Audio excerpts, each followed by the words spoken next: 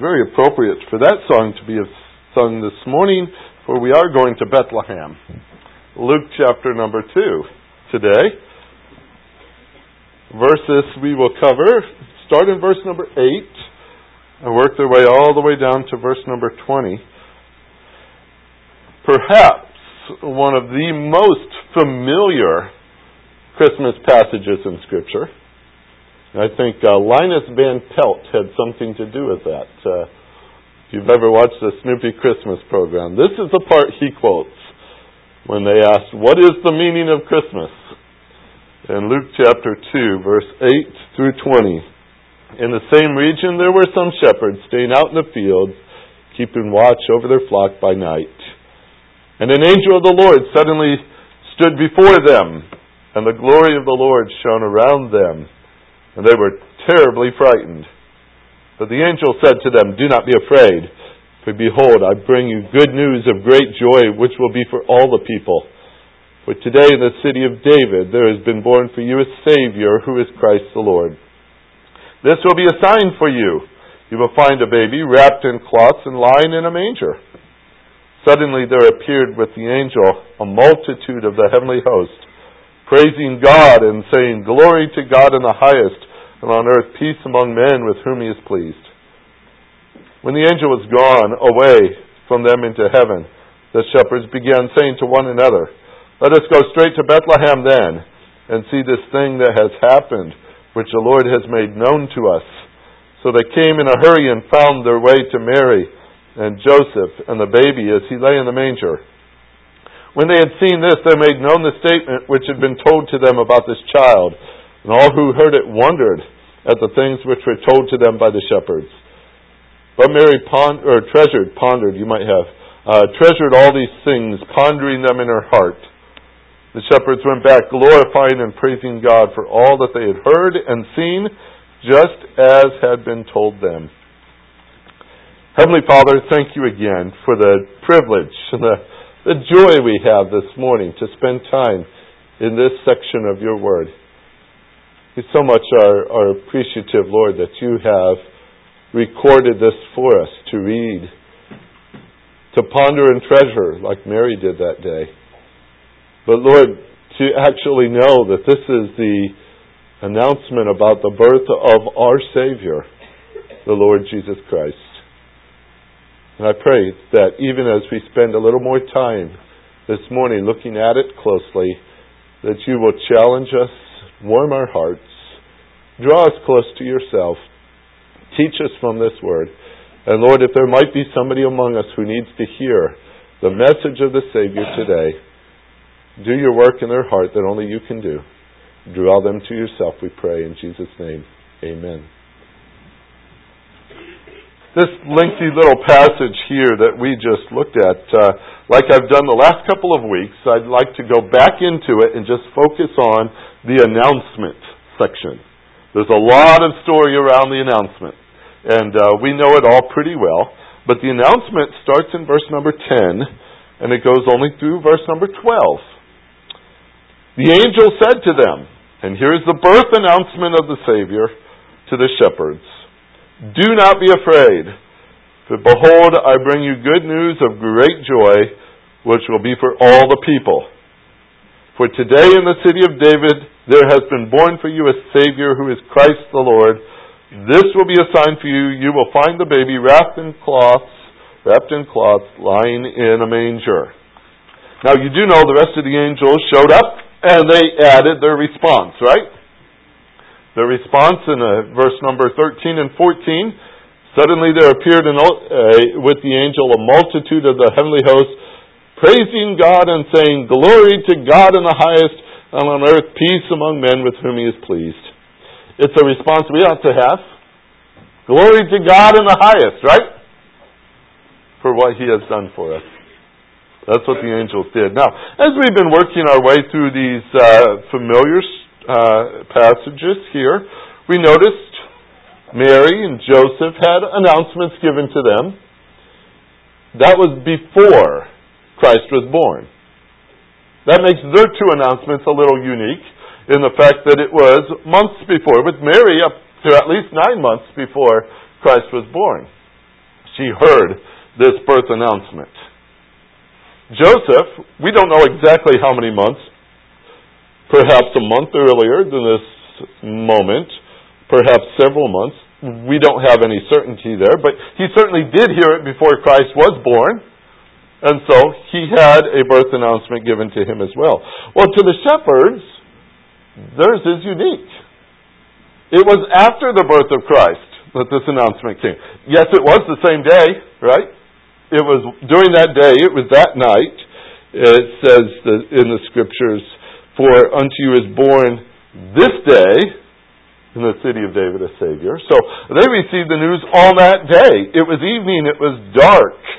But they were the first ones, if you think of it this way, they'd also heard the birth announcement outside of the immediate family. There, Mary knew of it, and Joseph, of course, he's stepped in as God's appointment to be the one who raises the Savior. He wasn't the Father. We learned that last week very carefully. But outside of those, now we have outsiders hearing it too. The shepherds. They get the announcement. So, if, as we saw a few weeks ago, Mary was the one, if she was to fill out a birth certificate on Jesus, she would have written on there, "He is King." Remember the announcement given to her? It was all about a king. Now, if Joseph was given that job and he had to fill out a birth announcement, a certificate, he would have said, "He is Savior," because that was the message he received. We saw that last week. The announcements, though given to the shepherds, has its own unique identity. Yes, it does talk about a Savior. "Unto you is born this day in the city of David a Savior," but it goes on and tells you who that Savior is, right?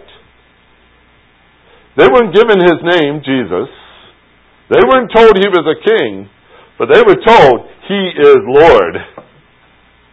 He is Lord. And that maybe is the way they would have had to fill out a form if they had to. Who is this one who's the Savior who's born today? He is Christ the Lord. Christ the Lord. Fascinating that that would be given to them, considering what they needed to hear. The angel says, "Do not be afraid." I love that message, how it even begins. Let's assume, like I've been doing this last few weeks, let's assume that these three, Mary and Joseph and the group of shepherds, these three groups, got together and started to compare notes on the announcements they heard. Each one sharing, "Well, this is what I heard, and this is what was told to me by the shepherds." I think they probably could have done that. After all, we just read here this morning, down into verse number 16 and 17, rather, when they had seen this, they made known the statement which had been told them about this child. So the shepherds were talking, weren't they? And it also says, in verse 18, "And all who heard it wondered at the things which were told to them by the shepherds." So, if the shepherds are going to be talkative, let's use our imagination and think that they were standing there comparing notes with Mary and Joseph. And I already told you that Mary and Joseph had traveled all the way from Nazareth down to Bethlehem, and in that length of time, no doubt they talked too. Most people do. That's a long journey to take together, and as a result, I picture them comparing notes, and all of a sudden these shepherds come in with another message. You could see it start to add up. That would be fascinating, wouldn't it? They didn't have a Bible to go back to, did they? No. Everything they had was what was told to them. So, the shepherds gave them more to consider. Now, this is kind of interesting too. Maybe you've noticed it as well. But all three of these, when they received the message, started pretty much with the same phrase, "Do not be afraid." Almost every single time it happens that way. Now, there's a lot of things to consider why that would be the case, perhaps. But to Mary, "Do not be afraid, Mary, for you have found favor with God." To Joseph, "Do not be afraid to take Mary as your wife." To the shepherds, "Do not be afraid, behold, I bring you good news." Now, Mary could have easily been afraid. Any of you startle easily? Walk around the corner and there's somebody that you weren't expecting? You jump, maybe you scream, I don't know what you do. Hopefully you don't pass out. But some people startle very, very easily. And I could only imagine Mary Who would have expected it that morning? All of a sudden, boom, angel. That's kind of sudden, isn't it? And it starts with, don't be afraid, Mary. But all of a sudden, she's face to face with an angel. And added to that was the news that he brought, which would probably bring fear into anybody's heart, but especially a young lady. She's not married, and all of a sudden you're going to have a child through miraculous means. The virgin birth was a miracle. And trying to take all that, I could sense a good reason to be afraid. That's a sudden bit of news, isn't it? Joseph, we saw, could have easily been afraid as well, mostly concerned with the question, what do I do about Mary? And he pondered that, and we talked about that as well. What do you do with her? She's found to be with child. And there was reasons for him to have fear as well. But today, since we're talking about the shepherds, let's go sit in the side of the field with them for a few minutes, put on their sandals, sit around the campfire. It's dark. Very, very dark. They don't have street lights. We have a few. They didn't have any. And they're out there in the field during nighttime, watching their sheep. Now, I don't picture them as getting heavy in their eyes, like they're about to fall asleep, or they're dozing, or anything like that. They had to be alert. Shepherds had to be alert. There were a lot of dangers out there. On the side of a city like Bethlehem, there would certainly be dangers. Watching the sheep meant you were actually watching for those who would take your sheep. Among them, the wolves. How often did the Lord compare false teachers to wolves in sheep clothing? There's a good reason for that, because the wolves are dangerous. Lions? Oh yes, they had lions back there.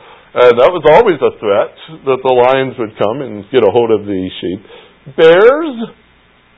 You say, yeah? Now, I'm not going to do a Wizard of Oz thing all of a sudden. Okay? Lions and tigers and bears. But remember, David was from Bethlehem. Is that true?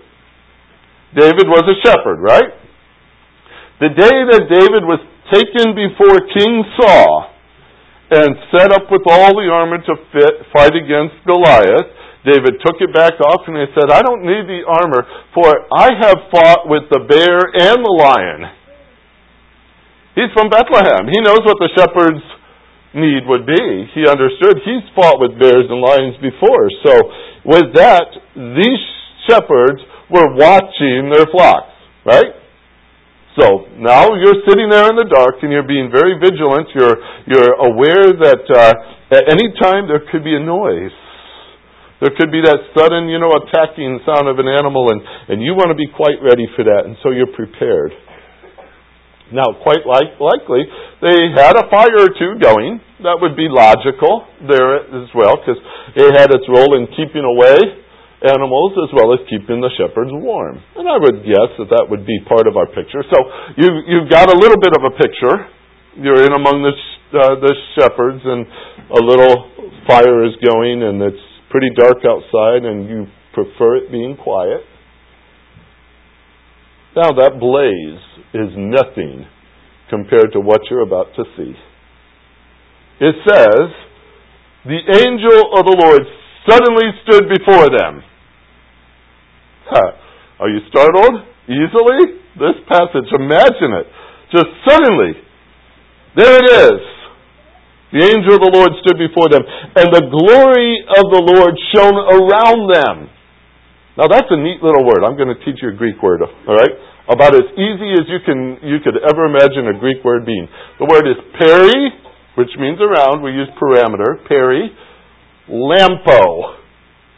What do you think that suggests?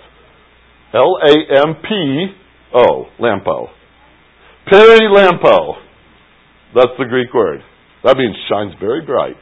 Okay? Now, I remember that word, and every time I see it, I think of the same scenario.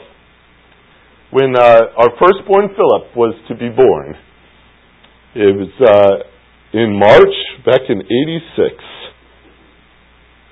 It was time for him to be born, and I was already in bed sleeping very soundly. 1 o'clock in the morning, Kay burst into the room, slammed on the lights, and Perry Lampo everywhere.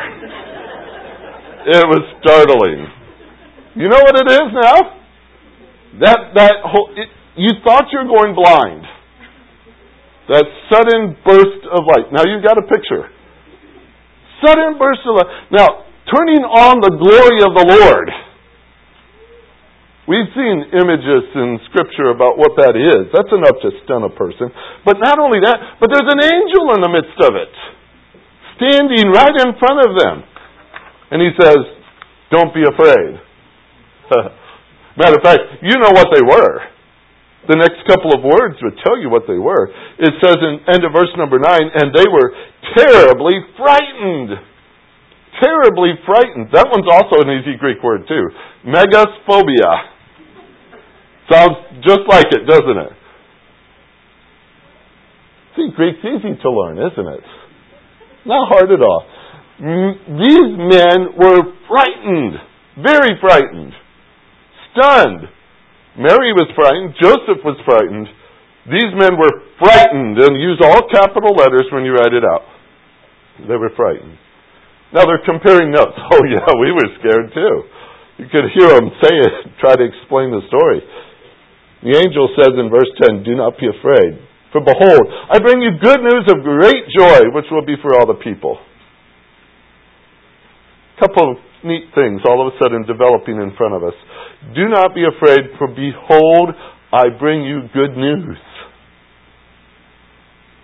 I bring you good news. If an angel suddenly appeared before you and scared you to death, or nearly to death in this case, would you expect good news or bad news? You know what? More times than not, I think we would expect bad news. And there's a good reason for that. We've been working on a Bible course, a class on Thursday nights called Angelology, Studying the Angels. Just finished it up. But we have found the angels do as much in the bad news department as they do in the good news department. We have story after story in the Scriptures where God sent angels to bring judgment upon His people. We have angels bringing judgment upon God's enemies. We have angels who slaughtered the firstborn of the Egyptians. Remember back in the days of the Passover and all that? We go back to Exodus. There was an angel that was given the role of slaughtering the firstborn of the Egyptians that night. An angel slaughtered the Assyrian army. 186,000 soldiers lay dead in the morning from the role of one angel. And we believe that could have been the Lord Jesus Himself in the form of the angel of the Lord. That's a whole other story. But one angel is capable of that kind of a judgment. Another angel killed 70,000 people in one particular event in the days of King David. Angels, they were frightful. And even if you might think those numbers are big, you should read through the book of Revelation and see how many people will perish because of the hands of the angels during the tribulation period. It's absolutely astounding to consider the judgment that an angel could bring upon this world. When God says go, they go. When God says do it, they do it. And there's a lot of times it's bad news. These shepherds are there in the field, and the angel suddenly appears and makes it very clear, I've come with good news. Don't be afraid. Because they had every reason to believe that bad news might have come their way. You know, they're probably like an average person today. When you pull up the news to look at it in the morning, are you looking for good news? If you are, I'm afraid you go away disappointed more times than not, don't you? It's just over and over and over we hear of things and it breaks our heart and you say, well, is that all there is to it anymore? It wasn't much different in their day either. Most news was not good news. Matter of fact, Scripture says they were a people who lived in darkness. They were a people who figuratively speaking, were dwelling in the midst of darkness and gloom. That's the way they were described. People who lived like that. I'll show you that same passage in Isaiah. I read to you this morning, chapter 9. I want to give you the context for it and start you in chapter 8. Isaiah chapter number 8. Toward the end of the chapter, if you're working your way there, I have to tell you verse number now for you who punch it into your little machines. Verse 16 is a good place to go. Isaiah 8:16.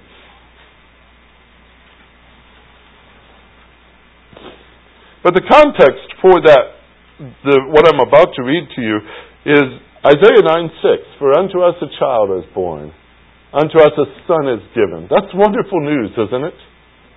Let's put it in its place as we think through this passage. In Isaiah chapter 8, starting in verse 16, it says, Bind up the testimony, seal the law among my disciples. And I will wait for the Lord who is hiding his face from the house of Jacob. I will even look eagerly for him. Now, if the Lord is hiding his face from them, is that a good start to our story? No, there's trouble, right? There's trouble. Any news they're about to receive would sound like, oh boy, are we going to get it. The Lord's been hiding his face from us.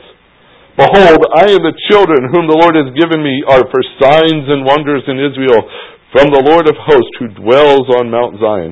Now, the only reason the Lord gives signs and wonders is because they're in trouble. All right? That's usually the background for a sign or a wonder. It's to bring their attention to the fact that they're not right with the Lord. Isaiah says, well, we're here with these signs and wonders. And what are these people doing? Are they turning to the Lord and saying, Lord, give us direction. Lord, bring us to yourself. Lord, forgive us of our sins. Are they doing that at all? Well, Isaiah would tell you exactly what they're doing. It says in verse 19, when they say to you, consult the mediums and the spiritists who whisper and mutter, should not a people consult their God? Should they consult the dead on behalf of the living? To the law and to the testimony. If they do not speak according to this word, it is because they have no dawn. They have brought in substitutes for their relationship with the Lord and the answer to truth. They refuse to go to Him. And so they're going to these mediums, they're going to these spiritists, they're going to all these, even those who will conjure up the dead in order to give them messages, but they won't come to the Lord. The Lord says, what kind of people are these that they don't even consult their own God when they need Him? And then they go, when they're just about at their wits' end, they say, well, let's run to the law now, let's get this. But at that point, the Lord's not listening to them. They have no dawn, He says. That's kind of a terrible thing, to go through a night without a dawn. They have no dawn. That's how He pictures them here. So, verse 21, they will pass through the land hard-pressed and famished. It will turn out that when they are hungry, they will be enraged and curse their king and their God as they face upward. Wow. Who are they blaming for their problem? God Himself. They won't consult Him, but they'll blame Him. And there they are in their darkness, and they're angry, and they're hungry, and they're hard-pressed. We just sang a song like that, didn't we? The angels, it came upon a midnight clear, that little message around verse number 3 about people who are bent low and they're kind of slowly walking through this world. There's a picture of these people right here. They're being crushed, hard-pressed, they're being famished, they're hungry. And all the strength they have left, they turn it in anger against the Lord. Amazing, isn't it? That's where they are. They look upward, aim their face toward God, and curse Him. And yet when they look out again, verse 22 says, when they look to the earth, behold, distress and darkness and gloom of anguish, and they will be driven away into darkness. Now the message doesn't stop. Keep going. But, chapter 9's on to something here, right? But what? But there will be no more gloom for her who was in anguish. In earlier times he treated the land of Zebulun and the land of Naphtali with contempt. But later on he shall make it glorious by the way of the sea, on the other side of Jordan, Galilee of the Gentiles. See, the people who walk in darkness will see a great light. Those who live in dark land, the light will shine on them. Wow, what a change all of a sudden. Stunning change, isn't it? They're used to living in darkness. They're used to walking in darkness. That's all they've ever known is the darkness. Good news, the light has come. Good news, the light has come.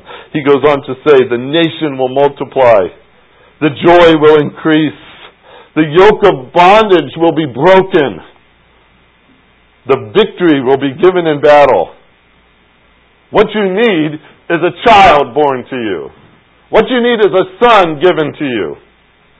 And he will rule. Those are the words. What's it say? The government will rest on his shoulder. His name will be called Wonderful, Counselor, Mighty God, Eternal Father, Prince of Peace, and there will be no end to the increase of his government or of peace on the throne of David and over his kingdom, to establish it, to uphold it with righteousness and judgment from then on and forevermore. This is the one coming. How do you define a ruler? Someone who will rule. A ruler must be wonderful. A ruler must be a counselor. We need the wisdom. A ruler must be mighty. Who's mightier than God? A ruler must be a father. But then you know he cares. A ruler must be the Prince of Peace. That's what he brings. We call him the Christ, don't we? The Christ is the word for the Messiah. The Messiah, the one anointed to come and set you free. That's our Messiah, the Christ. We call him Lord. Why that name? Why that designation? The word Lord means supreme in authority. It means the one who controls. We use the word master for this word. If he controls a person or a thing, he possesses it. He has the power to decide. He can dispose of things. He owns things. He is the prince. He is the chief. He's to be honored and respected and revered because he is the Lord. The Lord. Who better to help those in darkness? See, we don't need another Lord of darkness, do we? We need a Lord of light. We need one who can change the scenario. Not rule in that, but change that. The shepherds were literally in physical darkness at night, but as well, they were literally in spiritual darkness too. They were just as lost as anybody else on the globe. No other person on that globe was different, if you will. They all needed the same thing. They needed released from darkness. Simple verse for you too in Colossians chapter 1. Verse 12 says, giving thanks to the Father, who has qualified us to share in the inheritance of the saints in light. For he rescued us from the domain of darkness and transferred us to the kingdom of his beloved Son, in whom we have redemption, the forgiveness of sins. Now just that transaction of releasing us from the domain of darkness, the way it's expressed, it's a complete job. He didn't partially get you out of that. He completely got you out of the domain of darkness. When he releases somebody and rescues somebody, he never does it part way, does he?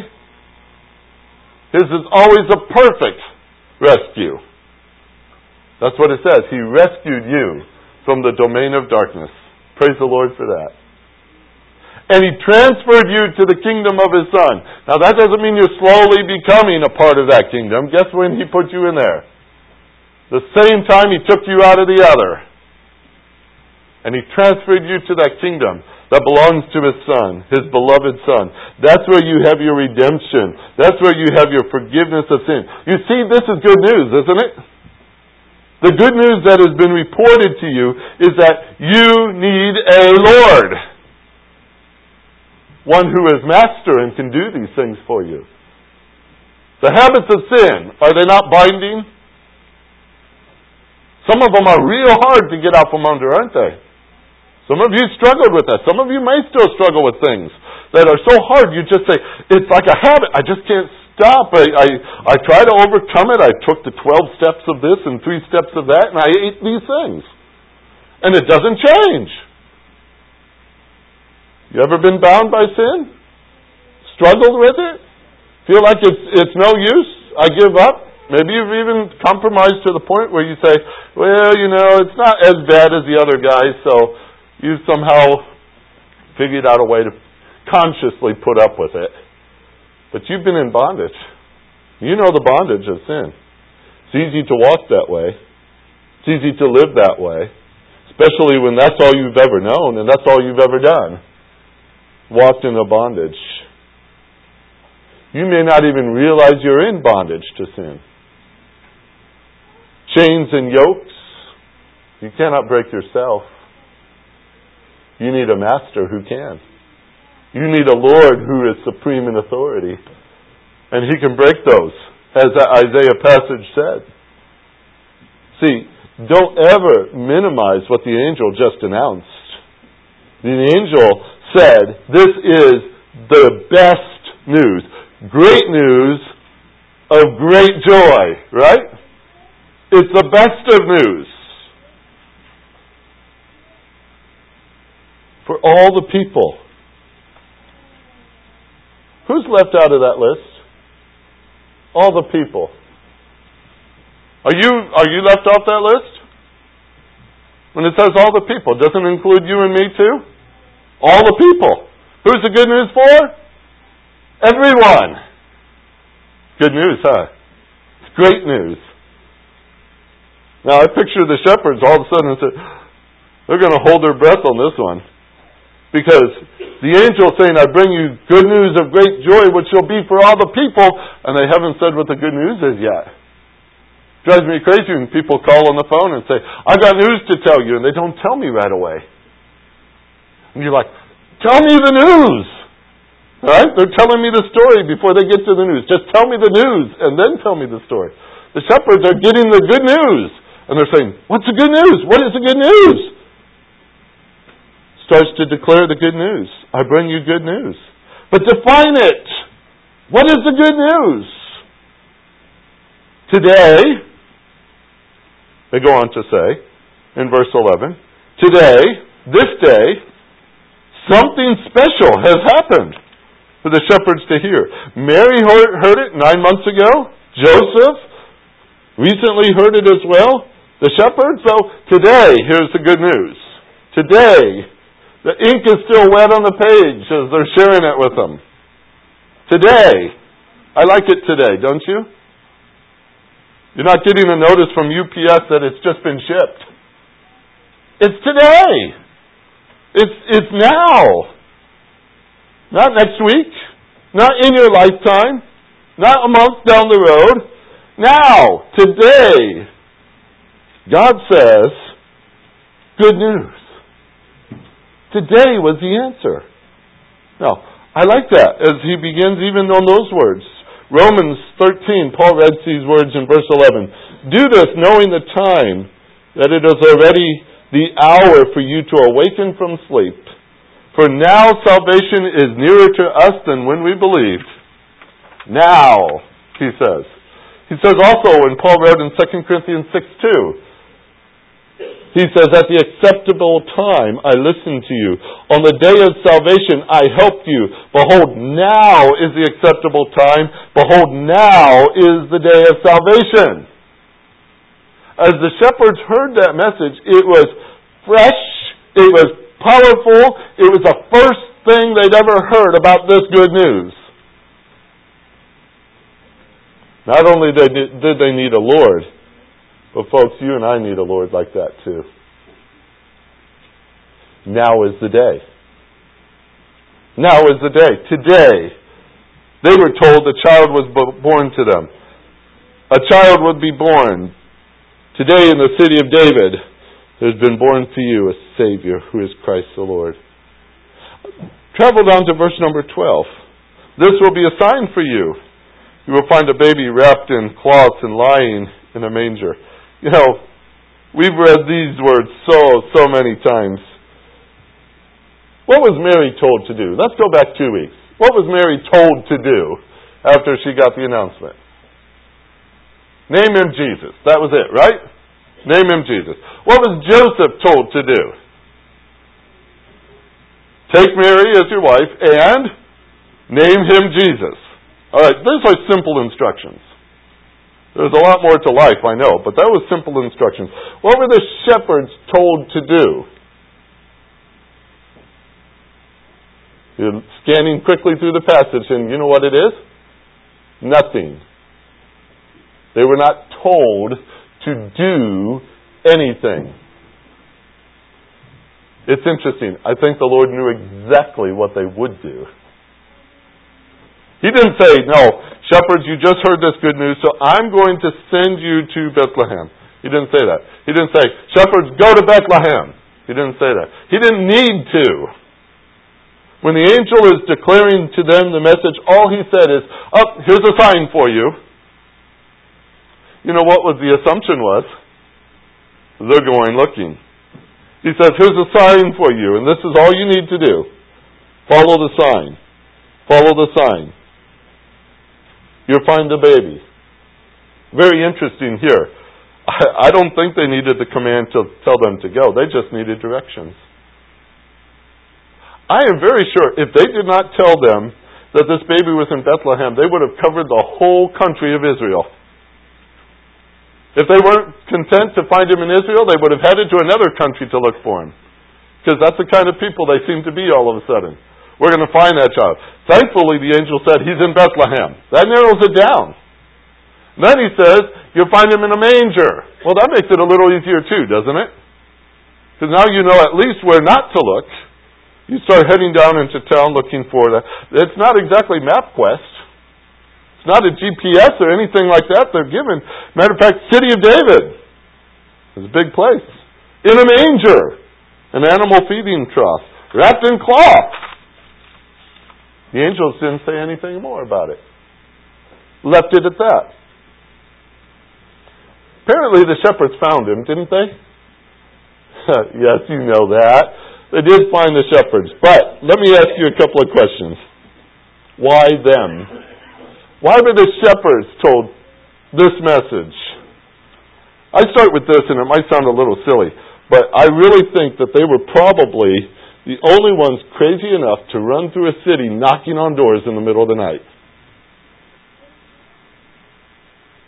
Would the Jewish religious people have done such a thing? We know their story, don't we? Matter of fact, they were in that throne room area when Herod heard the news that from the wise men that the baby was born, and Herod turns to them and says, now tell me where he's supposed to be born. And they could open the books, and they found it there in Micah chapter 5, and they reported very, matter-of-factly, yes, here's what Scripture says, he's going to be born in Bethlehem of Ephrathah, and all these other things. And they didn't go 6 miles down the road to check it out themselves. And if they were given that message by the angels, no doubt they would have sat there, looked at each other and said, okay, and then went about their business. He didn't tell them. Matter of fact, they probably would have just checked, maybe this is a fraud. They would have gone that route. Who knows? What about a king? Why didn't God send the angels to the king that night and say, hey, there's a baby born for you today in the city of David? Do you remember what that king was like? King Herod, he was so jealous for his throne. He even killed family members to keep his throne. What do you think he thinks of babies? Well, we know, don't we? But he set out an order and had all the male children executed from the age of 2 years and below. We know what he would have done with such news. What about the census workers? Were they around Bethlehem? What was their job? Why was Mary and Joseph there in the first place? They were taking up a census so all the world could be taxed. There were census workers there. What do you think they would have done with good news like this? Another baby's born. Oh, put him down on the list. We got to tax that one too. Right? I could almost imagine such a thing. Another taxable person for the list. What would innkeepers do? Well, we already know what they were doing. It's not perhaps that they were entirely insensitive, but after all, there was an awful lot of people in their town, and they didn't have room for them. Mary and Joseph ended up out in the lodging where the manger was and the stable and such like that. What do you think they would have done if they heard, well, there's another one out there. Oh, we're only charging them for 2. Let's make that adjustment on their bill. Could you imagine that? Taking advantage of the population growth? Well, maybe. What would the townspeople do?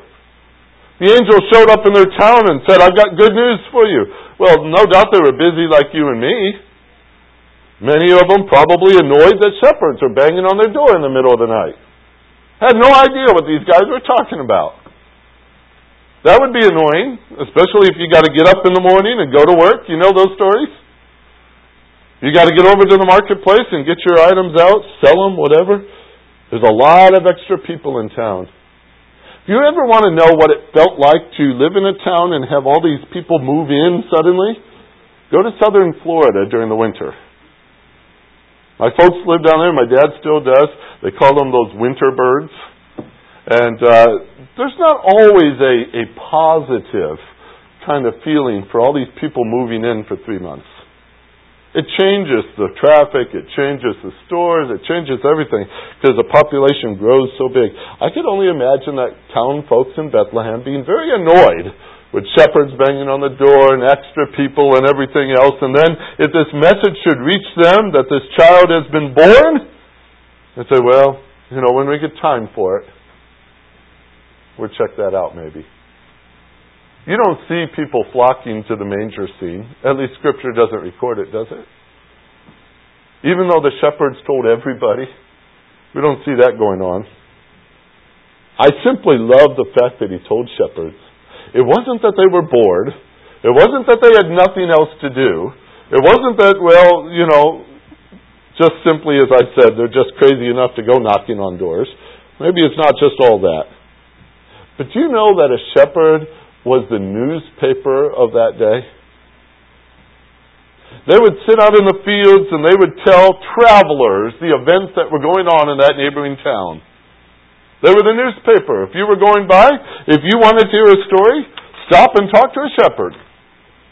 If they were around today, they'd have donuts with us on Saturday mornings.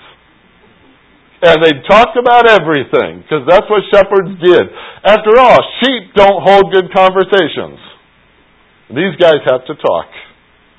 So people come by, they tell them good news. People come by, they tell them good news.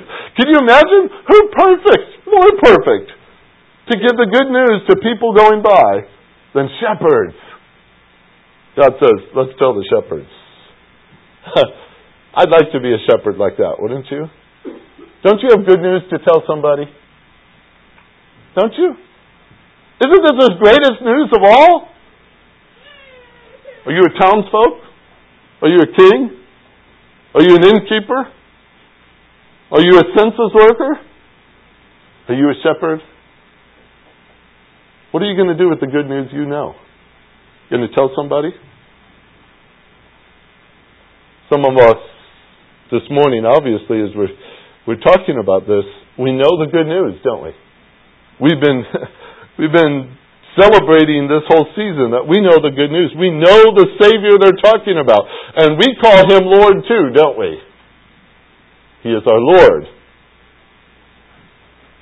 Some among us know Him as Lord. But imagine trying to spend life and time with Him while He's on this earth. Imagine a disciple, for example, who knew Him as the Lord. A disciple who lived with Jesus for 3, maybe 3.5 years. He might have been there the day that Jesus walked on water. Oh, he must be Lord. He might have been there the day Jesus turned water into wine. Well, only the Lord could do a miracle like that. He might have watched the day that Jesus took bread and broke it, and fish and broke it, handed it out to 5,000 people or more. Who can do that? Only the one who must be the Lord can do such a thing like that. He calmed a storm once, remember? He was there in a boat and it was about to go down, and the disciples were frightened. They thought they were going to die, and they woke him up and he talked to the storm. Peace, be still. And it stopped. Well, that must be the Lord. Who else could that be? They watched when he touched a man's face and his blind eyes were open and he could see. Who can do that? The Lord? A lame man, for most of his life, never moves. Jesus raises him up and he walks. Who is that? Must be the Lord. People deaf, they can hear. People mute, they can speak. Dead people. How many stories do we see of that? A little girl. A funeral procession going by and he touches the coffin. Lazarus, come forth. Who did that? The Lord. Could you imagine the disciples sitting there the whole time saying, wow, this must be the Lord. This must be the Lord. He raises people from the dead. The same disciple could easily recall the day Jesus was arrested. For he ran out of that garden like the rest of them did.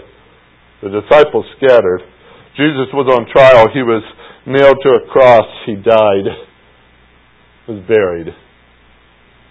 This disciple said, when the news got to him that Jesus had risen from the dead, he says, I will not believe unless I could put my finger in the print in his hand and put my hand in the hole in his side. Remember that man?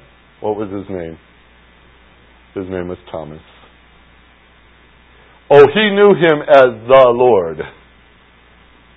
But the day Jesus walked into that room and looked right at Thomas, he said, touch my hands, Thomas. Reach your hand and put it in my side, Thomas. Stop disbelieving. Thomas changed his vocabulary that day. It wasn't the Lord anymore. Guess what it was? My Lord and my God. My Lord. Folks, we've been talking about the Lord all morning. Is he your Lord too? Do you put my in front of his name? My Lord. My God. You see, these shepherds, that's what they heard. There's babies born as Christ the Lord.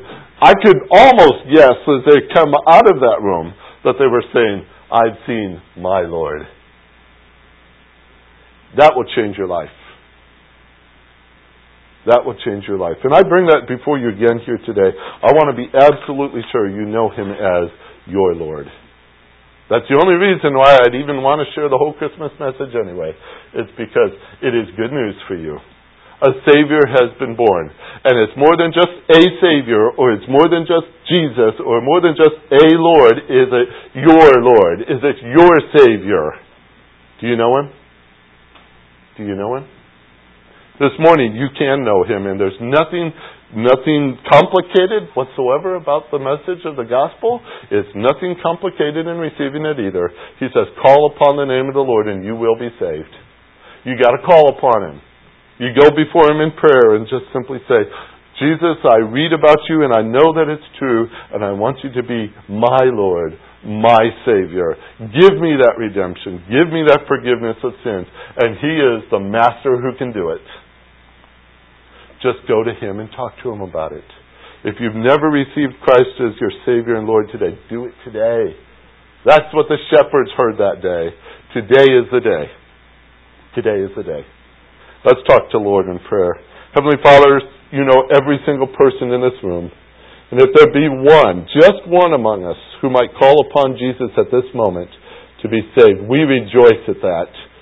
And I know the angels in heaven are rejoicing as well. I trust, Lord, that you break through a heart that's in darkness, one that's been bound in sin. Show them the light of Jesus Christ. Show them the hope of a Lord who sets them free from the domain of darkness. Show them, Lord, that you are a Savior, and you will be their Savior too. Draw them to yourself, I pray, even this morning. And for those of us who know you as Savior and Lord today, Lord, we rejoice that you came. Thank you for what you've done in our lives, how you've changed us forever. And we give you the praise and we give you the glory. Just like the angels, we declare glory to God in the highest. Thank you for what you've done. In Jesus' name, amen.